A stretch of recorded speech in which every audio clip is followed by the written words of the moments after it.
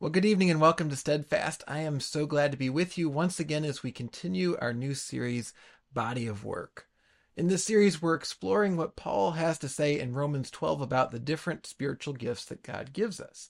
And we're starting on the deep end of the pool. We're starting with what sometimes are called the special effects gifts or the charismatic gifts, the gifts such as prophecy and tongues, particularly prophecy tonight, but we're going to explore the general category of gifts that are the ones that really strike us. If we think about the sorts of things that might make a headline or might be the sort of thing that show up on television, healings, tongues, prophecies, etc. All these are the ones that capture our attention and the ones that cause the most controversy. And so we're actually starting there.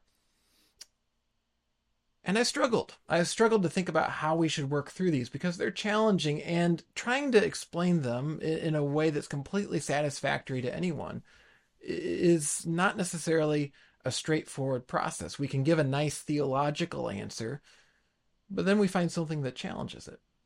However, if we look at the principles around these gifts and we think about what God clearly says about those, it may not necessarily answer every question we'd like to hear about these gifts, but what it does is sets the tone for how we understand gifts in general, and sets the tone for how we deal with the people who claim to have these gifts. Because if we think about those principles, too often we find that the people practicing, or at least allegedly practicing these gifts, aren't doing anything that actually fits what God has called us to do. So they've missed the boat. They've hung on to something. It sounds really good, but it's not. Therein it returns me to what we were talking about last week. We were talking about hot dogs last week. We were on the 4th of July week, and so it's a great week to talk about hot dogs. And I found an article, I tucked it away, went back to read it just recently about hot dogs, and it said the surprise hit of the summer. And it was talking about all these different gourmet chefs who are dressing up their hot dogs this year. Apparently, one place in New York, you can spend $30 on a hot dog on a premium bun because it's this special brisket hot dog and it's on a special potato bun. And I love hot dogs. I can't imagine spending $30 on one. But the point of the article was we think about all these premium meats. We think of all these different forms of barbecue and they get all the attention. And yet, what's the thing that people go for at the barbecue? Quite frequently, it's the hot dog. It may not get all the fame. It may not get all the attention. And yet, while it may not be the most desirable in some ways of the different barbecued meats, it may seem sort of ordinary or even basic. It goes to the fundamental thing we often want when we want barbecue. We just want this nice smoked piece of meat. It's very satisfying. It's very easy to eat. And so barbecue after barbecue, we go for the hot dog. When we have hot dogs at Little Hills like we're going to have this coming Sunday, people enjoy those hot dogs. Why? Because they taste good. Again, might not set any culinary records, but it just is nice to eat. When it comes to the spiritual gifts, we often are seeking after the extraordinary. We're seeking after the premium, multi-$100 cuts of steak and so on. And God's calling us to desire the hot dogs of life, to hold on to those, because those are the things that are going to nourish us and satisfy us far more than those things that we're going to spend a fortune on, and oftentimes aren't even as good. There have been plenty of times I've had something really expensive at a restaurant that wasn't nearly as good as just a basic smoked hot dog.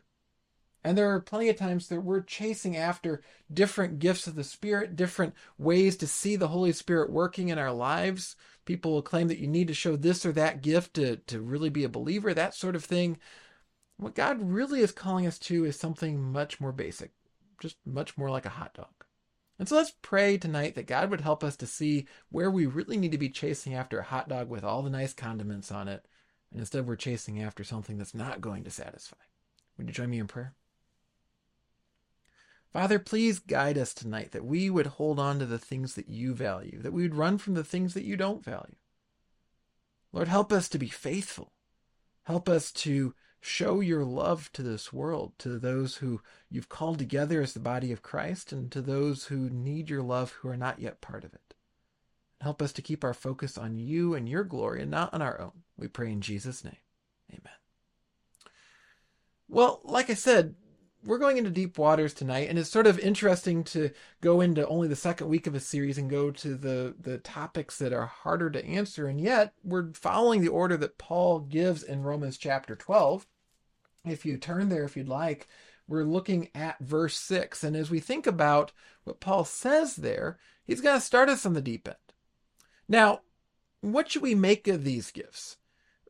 One thing that would be really nice as we go into this study tonight would be if we could just see here Paul mentions prophecy and see Paul mention it in such a way where we know exactly what he had in mind, how it should play out, etc.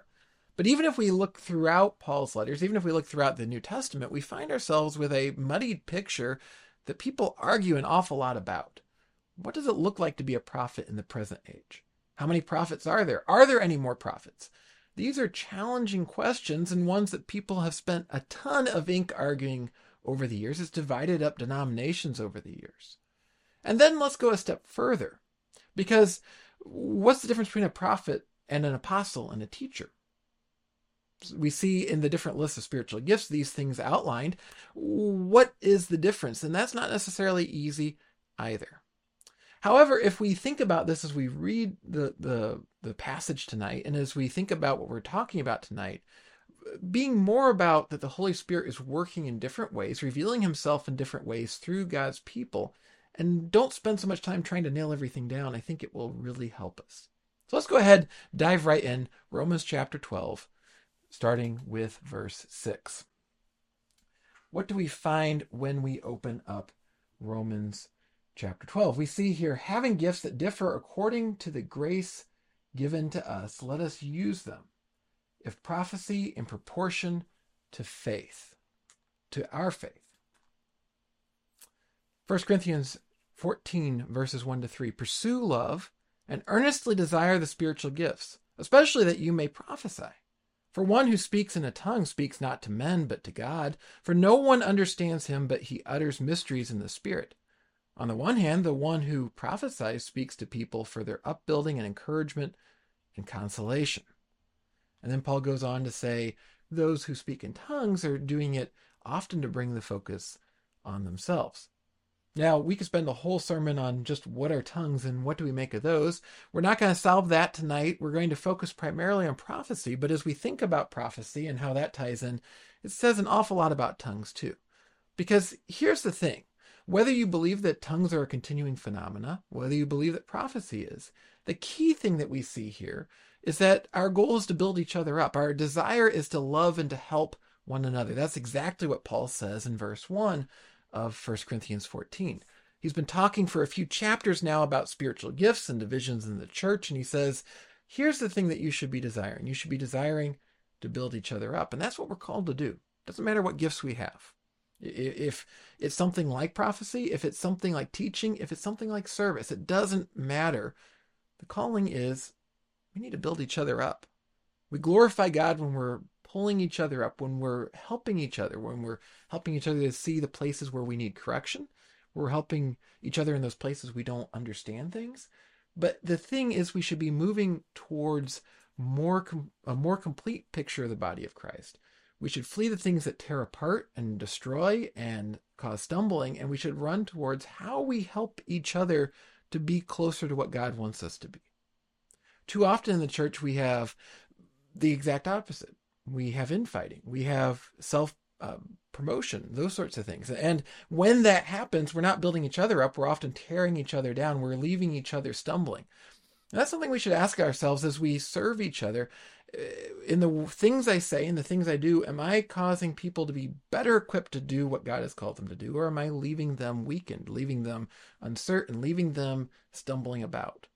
Because that right there is the heart of how we use whatever gifts we have. Are we encouraging people? Are we giving them strength? We're all beaten down. I think that's probably true for most of us throughout a lot of life. There's often too many demands on us. Things aren't going well at work. Things aren't going well at home. Things aren't going well in the neighborhood. Things aren't going well in this place or that place, or international news and domestic news that all tears us down. What are we doing different as the body of Christ? Are we bringing refreshment? Are we building each other up?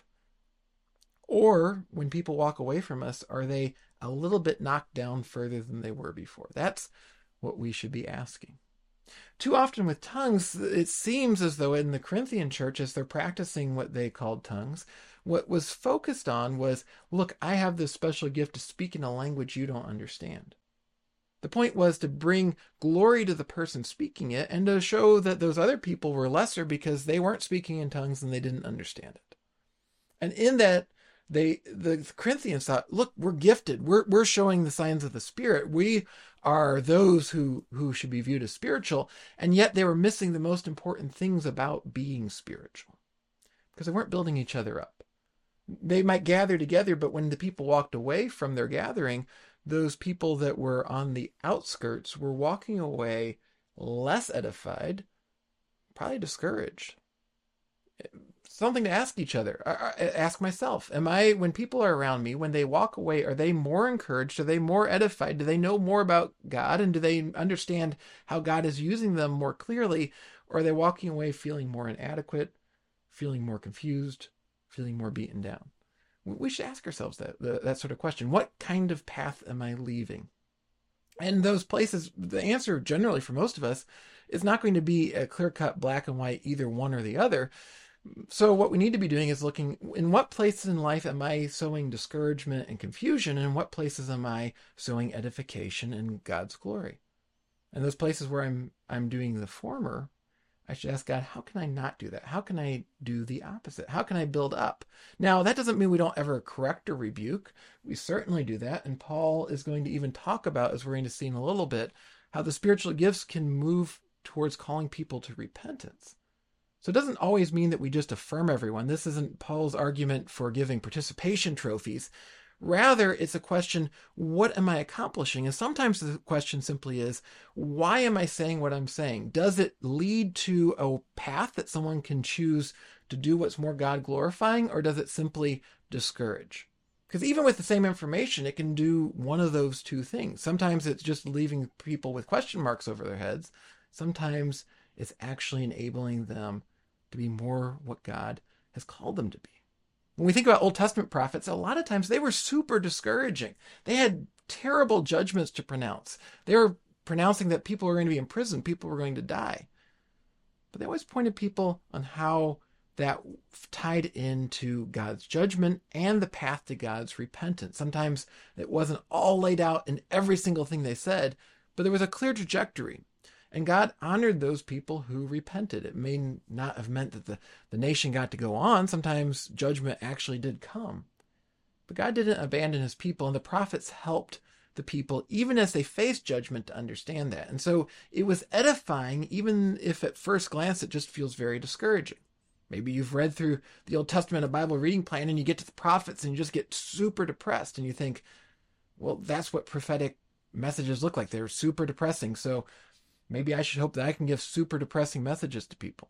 There are people certainly in our present time who think what they need to do is offer doom and gloom to the nation and make it clear how everyone's a sinner. Well, everyone is a sinner, and it's worth sometimes talking about that sin, but it always needs to point to the gospel. It always needs to be tied into a path to God. Because if we simply let people know how they've fallen short, but we don't show them the way out, then all we're doing is laying a heavy burden on them that's ultimately going to lead them to despair. We're not called to be agents of despair, but of hope. And so that's a key part of this. And we see here in the back and forth in the Corinthian church, and what Paul's alluding to in the Roman church, that sometimes, too often, people will hold on to a gift, especially if God gives them a gift like prophecy or tongues. And they're okay with discouraging other people as long as the glory is coming to themselves. It's sort of like a boat. You think about what makes a boat. Well, it might have a sail. It may have a boat motor. It may have several decks or not. It may, oftentimes if it's a little speedboat, it has that shiny sort of glistening paint on it. It probably has a registration number on the side of it. might have some oars. It might have a really nice radio. People like to go out on the lake in the middle of summer and blare their music. It may have all that. There's all kinds of things that can form a complete picture of a boat. And without those, it may not be the boat that we would want. We may not mention it, but there's one thing that's really essential to a boat, and that's that it actually floats. If the boat doesn't float, it's a totally useless boat. It might still be, quote unquote, a boat. It might have a great stereo, and it might have a beautiful sail that's 40 feet tall with beautiful colors on it. But if it's sinking to the bottom of the lake or the ocean, it doesn't matter. It's not any good for us. And likewise, if we think that we have spiritual gifts and we're applying them, but we're causing people to sink, and we're not lifting them up closer to God and closer to each other, closer to ourselves, and building relationships, strengthening relationships, then it's not really a spiritual gift. So the key thing here, and that's what we see clearly, before we really get into any details about what prophecy is that prophecy is about building up. Building up. Even when it's discouraging, even when someone has to say, you're doing something that's sinful.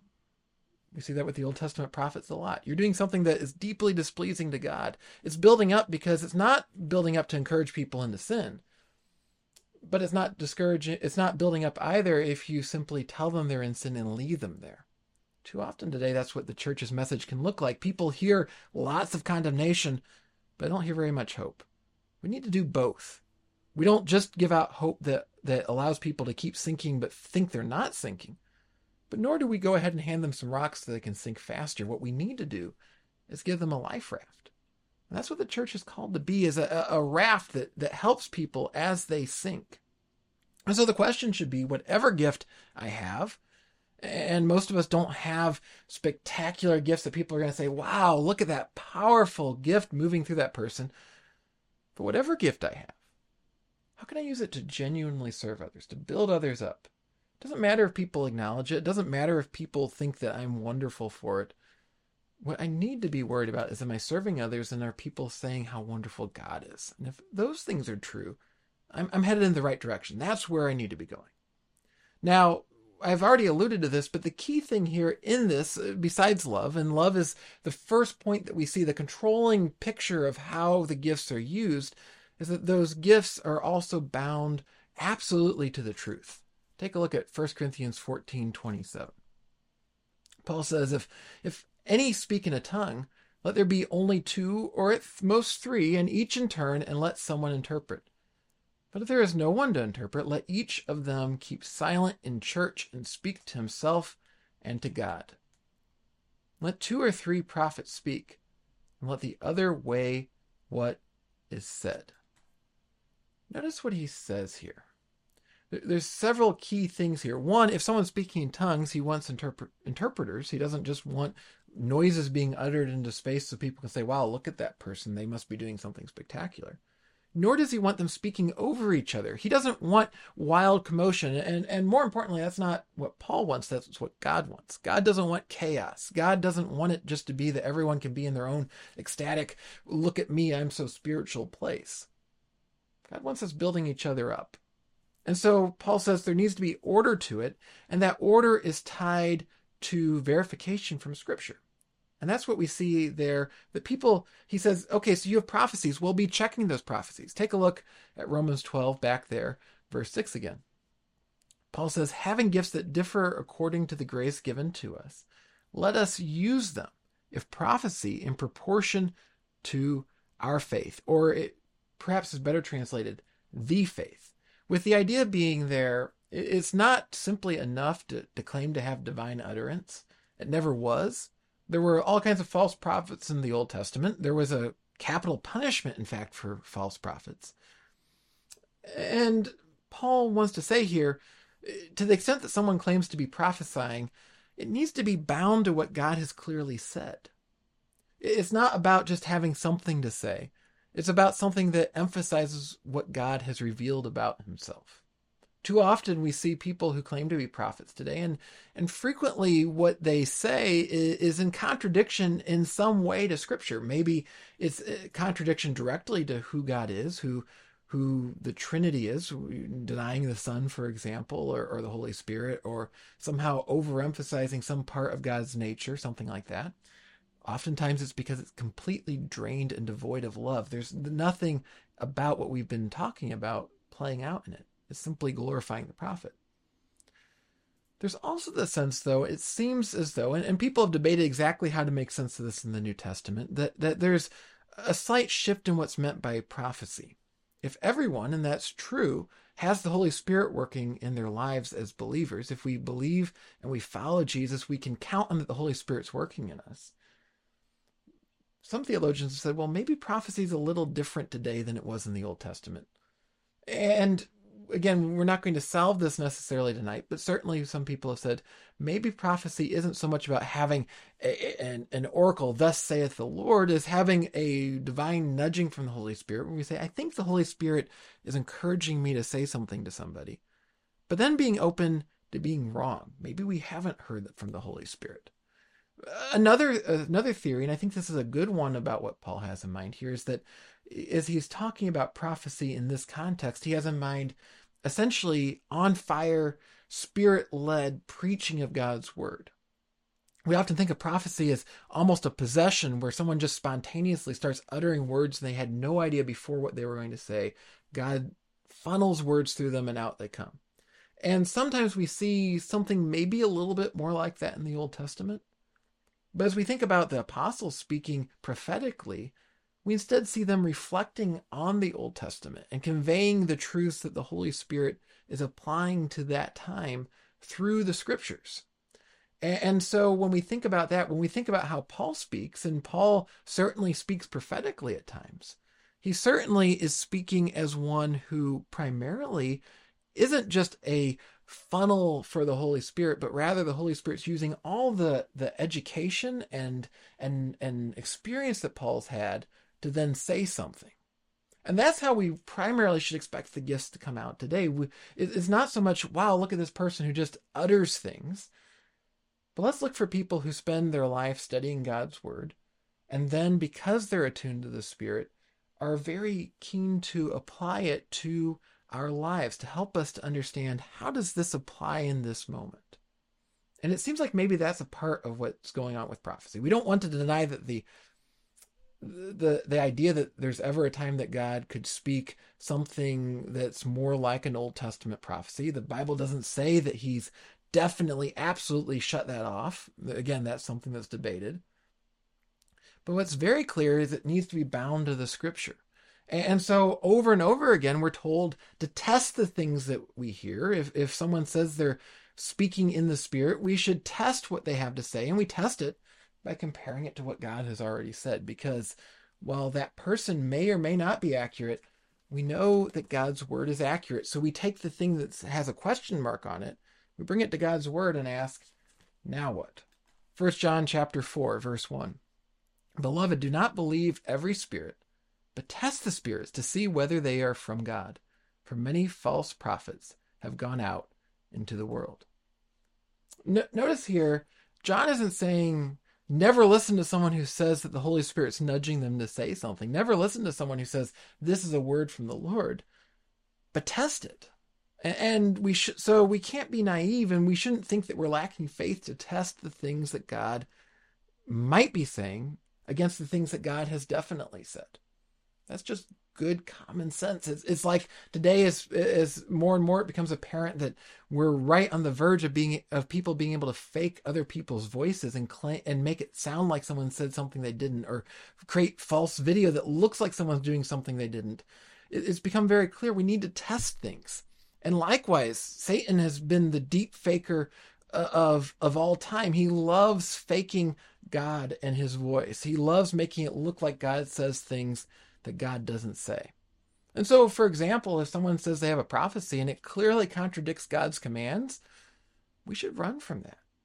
If we see someone saying they have a prophecy, but it's causing division in the church, and it's not because the church appears to have gone down a heretical path or been unfaithful to God's word, but because of this very prophecy, we should severely question that. It looks like the boat that doesn't float. We need to ask serious, serious questions. When we actually look at these things, though, we're looking for love to be interwoven throughout it. When we're looking for God's truth to be interwoven throughout it, we're much more likely to arrive at something that's real. We need to make sure we're valuing what's really important. Because too often people who chase after prophets and listen to prophets today, they say they want to hear God's word. But God's word's right here and we're missing out on it. We're getting something that looks superficially really good. And certainly if someone has a alleged gift of prophecy, it looks really good. It looks really exciting. And yet if it isn't filled with the truth of God's word, it's useless. I read just a few weeks ago about Francesca Gino, a professor at Harvard University. She's currently on administrative leave.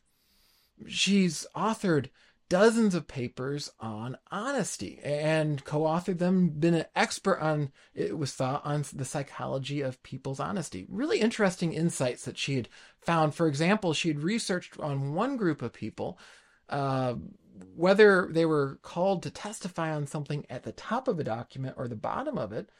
And she claimed that if people were asked at the very top of the document, they were more likely to be honest than if they were asked towards the bottom of the document. Interesting stuff, interesting insights into human nature, interesting insights into honesty. There's only one problem. While she was claiming to be super interested in honesty and she wrote a book on breaking unhelpful rules and helping us to think about what's really important, well, she was breaking rules. She was breaking rules about honesty itself. It turns out, it appears now that she had faked the results of many of these studies that she was claiming to have done on the research about honesty. How ironic is that? But it's not any more ironic than people who claim to either be chasing after God's word or speaking God's word, and yet they're not paying attention to the foundation that is God's word revealed to us in his Bible. And so what we need to do is, just like it seems like people got caught up in hearing all this stuff about honesty, and ironically we're getting wrapped up in a lie, so too when we chase after alleged prophecy, when we chase after people allegedly speaking God's word, but we're not testing it according to Scripture, and then holding them accountable when they fail to hold to God's word, when they fail to practice it as God does by showing love, we're in just as much of an unfortunate situation as all those researchers and all the people who followed that research that Gino had done. It doesn't do any good to do research on honesty and lie about it. And it doesn't do any good to chase after God's word, but not actually spend time in God's word, to not actually love people as God does. So, how do we make sense of prophecy? Well, again, we don't solve the whole question of how it plays out in the world today, but we know these two key things. One is always going to be in line with God's truth. If it contradicts God's truth, it's immediately irrelevant. It's worse than irrelevant. It's wicked. Second, it's going to build up the body of Christ. It's going to draw the body of Christ together, and it's going to allow the body of Christ to glorify God more fully. It's not about glorifying the prophet. If we look at these two things, what we can see is that the vast majority of what's claimed to be prophecy today clearly is false prophecy. Clearly is not what God is working through. And we can just throw all that out the window from the get-go.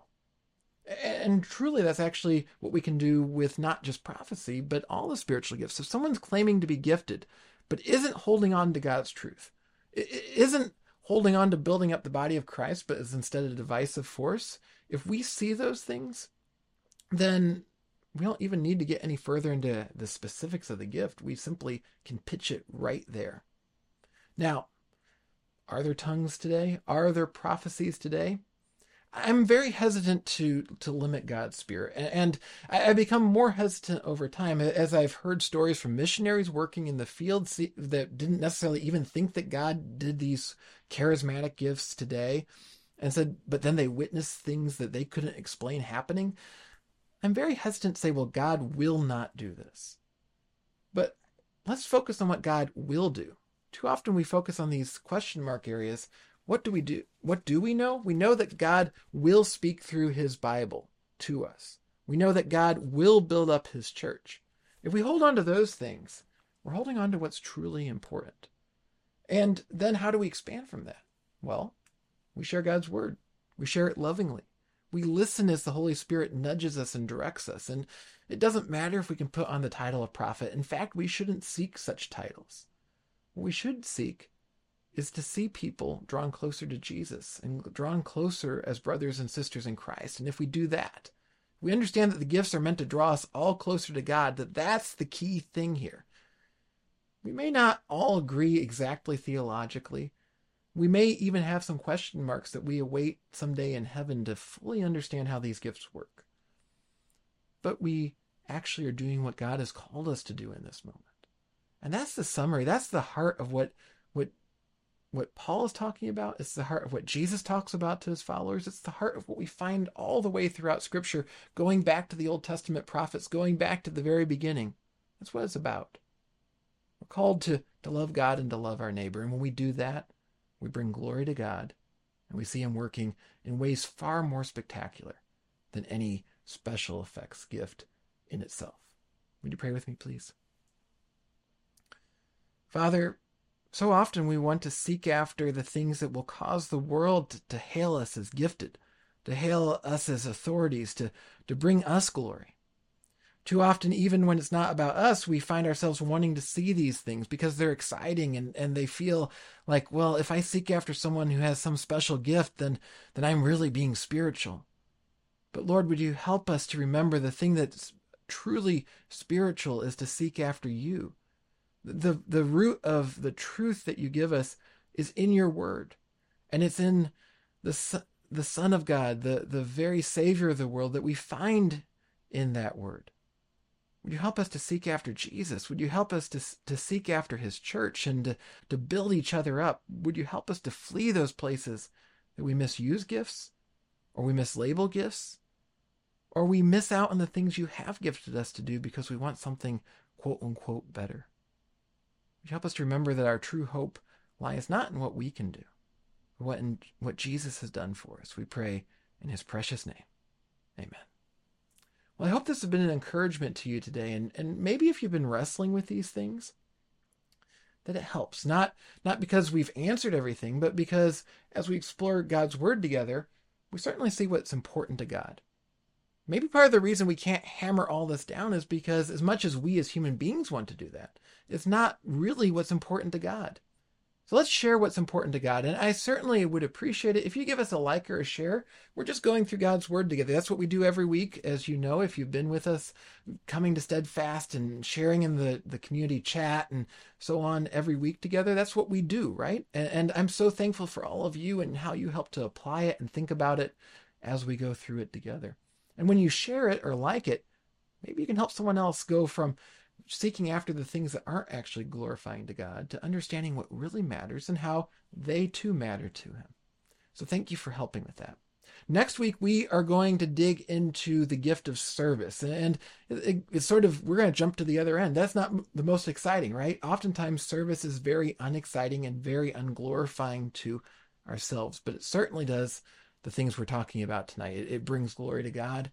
It shows love to other people. So I hope you'll join me next week for that. This coming Sunday, please do join us at Little Hills as we have hot dogs together after service, barbecue hot dogs. And we get to hear for the second time this summer from Jason as he brings God's word again. I can't wait to share in that service with you. Hope you have a wonderful and blessed week. If there's any way I can be praying for you, feel free to shoot me an email or drop a text at the texting line that you see on screen. Leave a comment in the comments below. We can build each other up, encourage each other. That indeed is the best sort of thing that we can do. That's what we're called to do. Well, have a blessed week, and I will see you again very soon.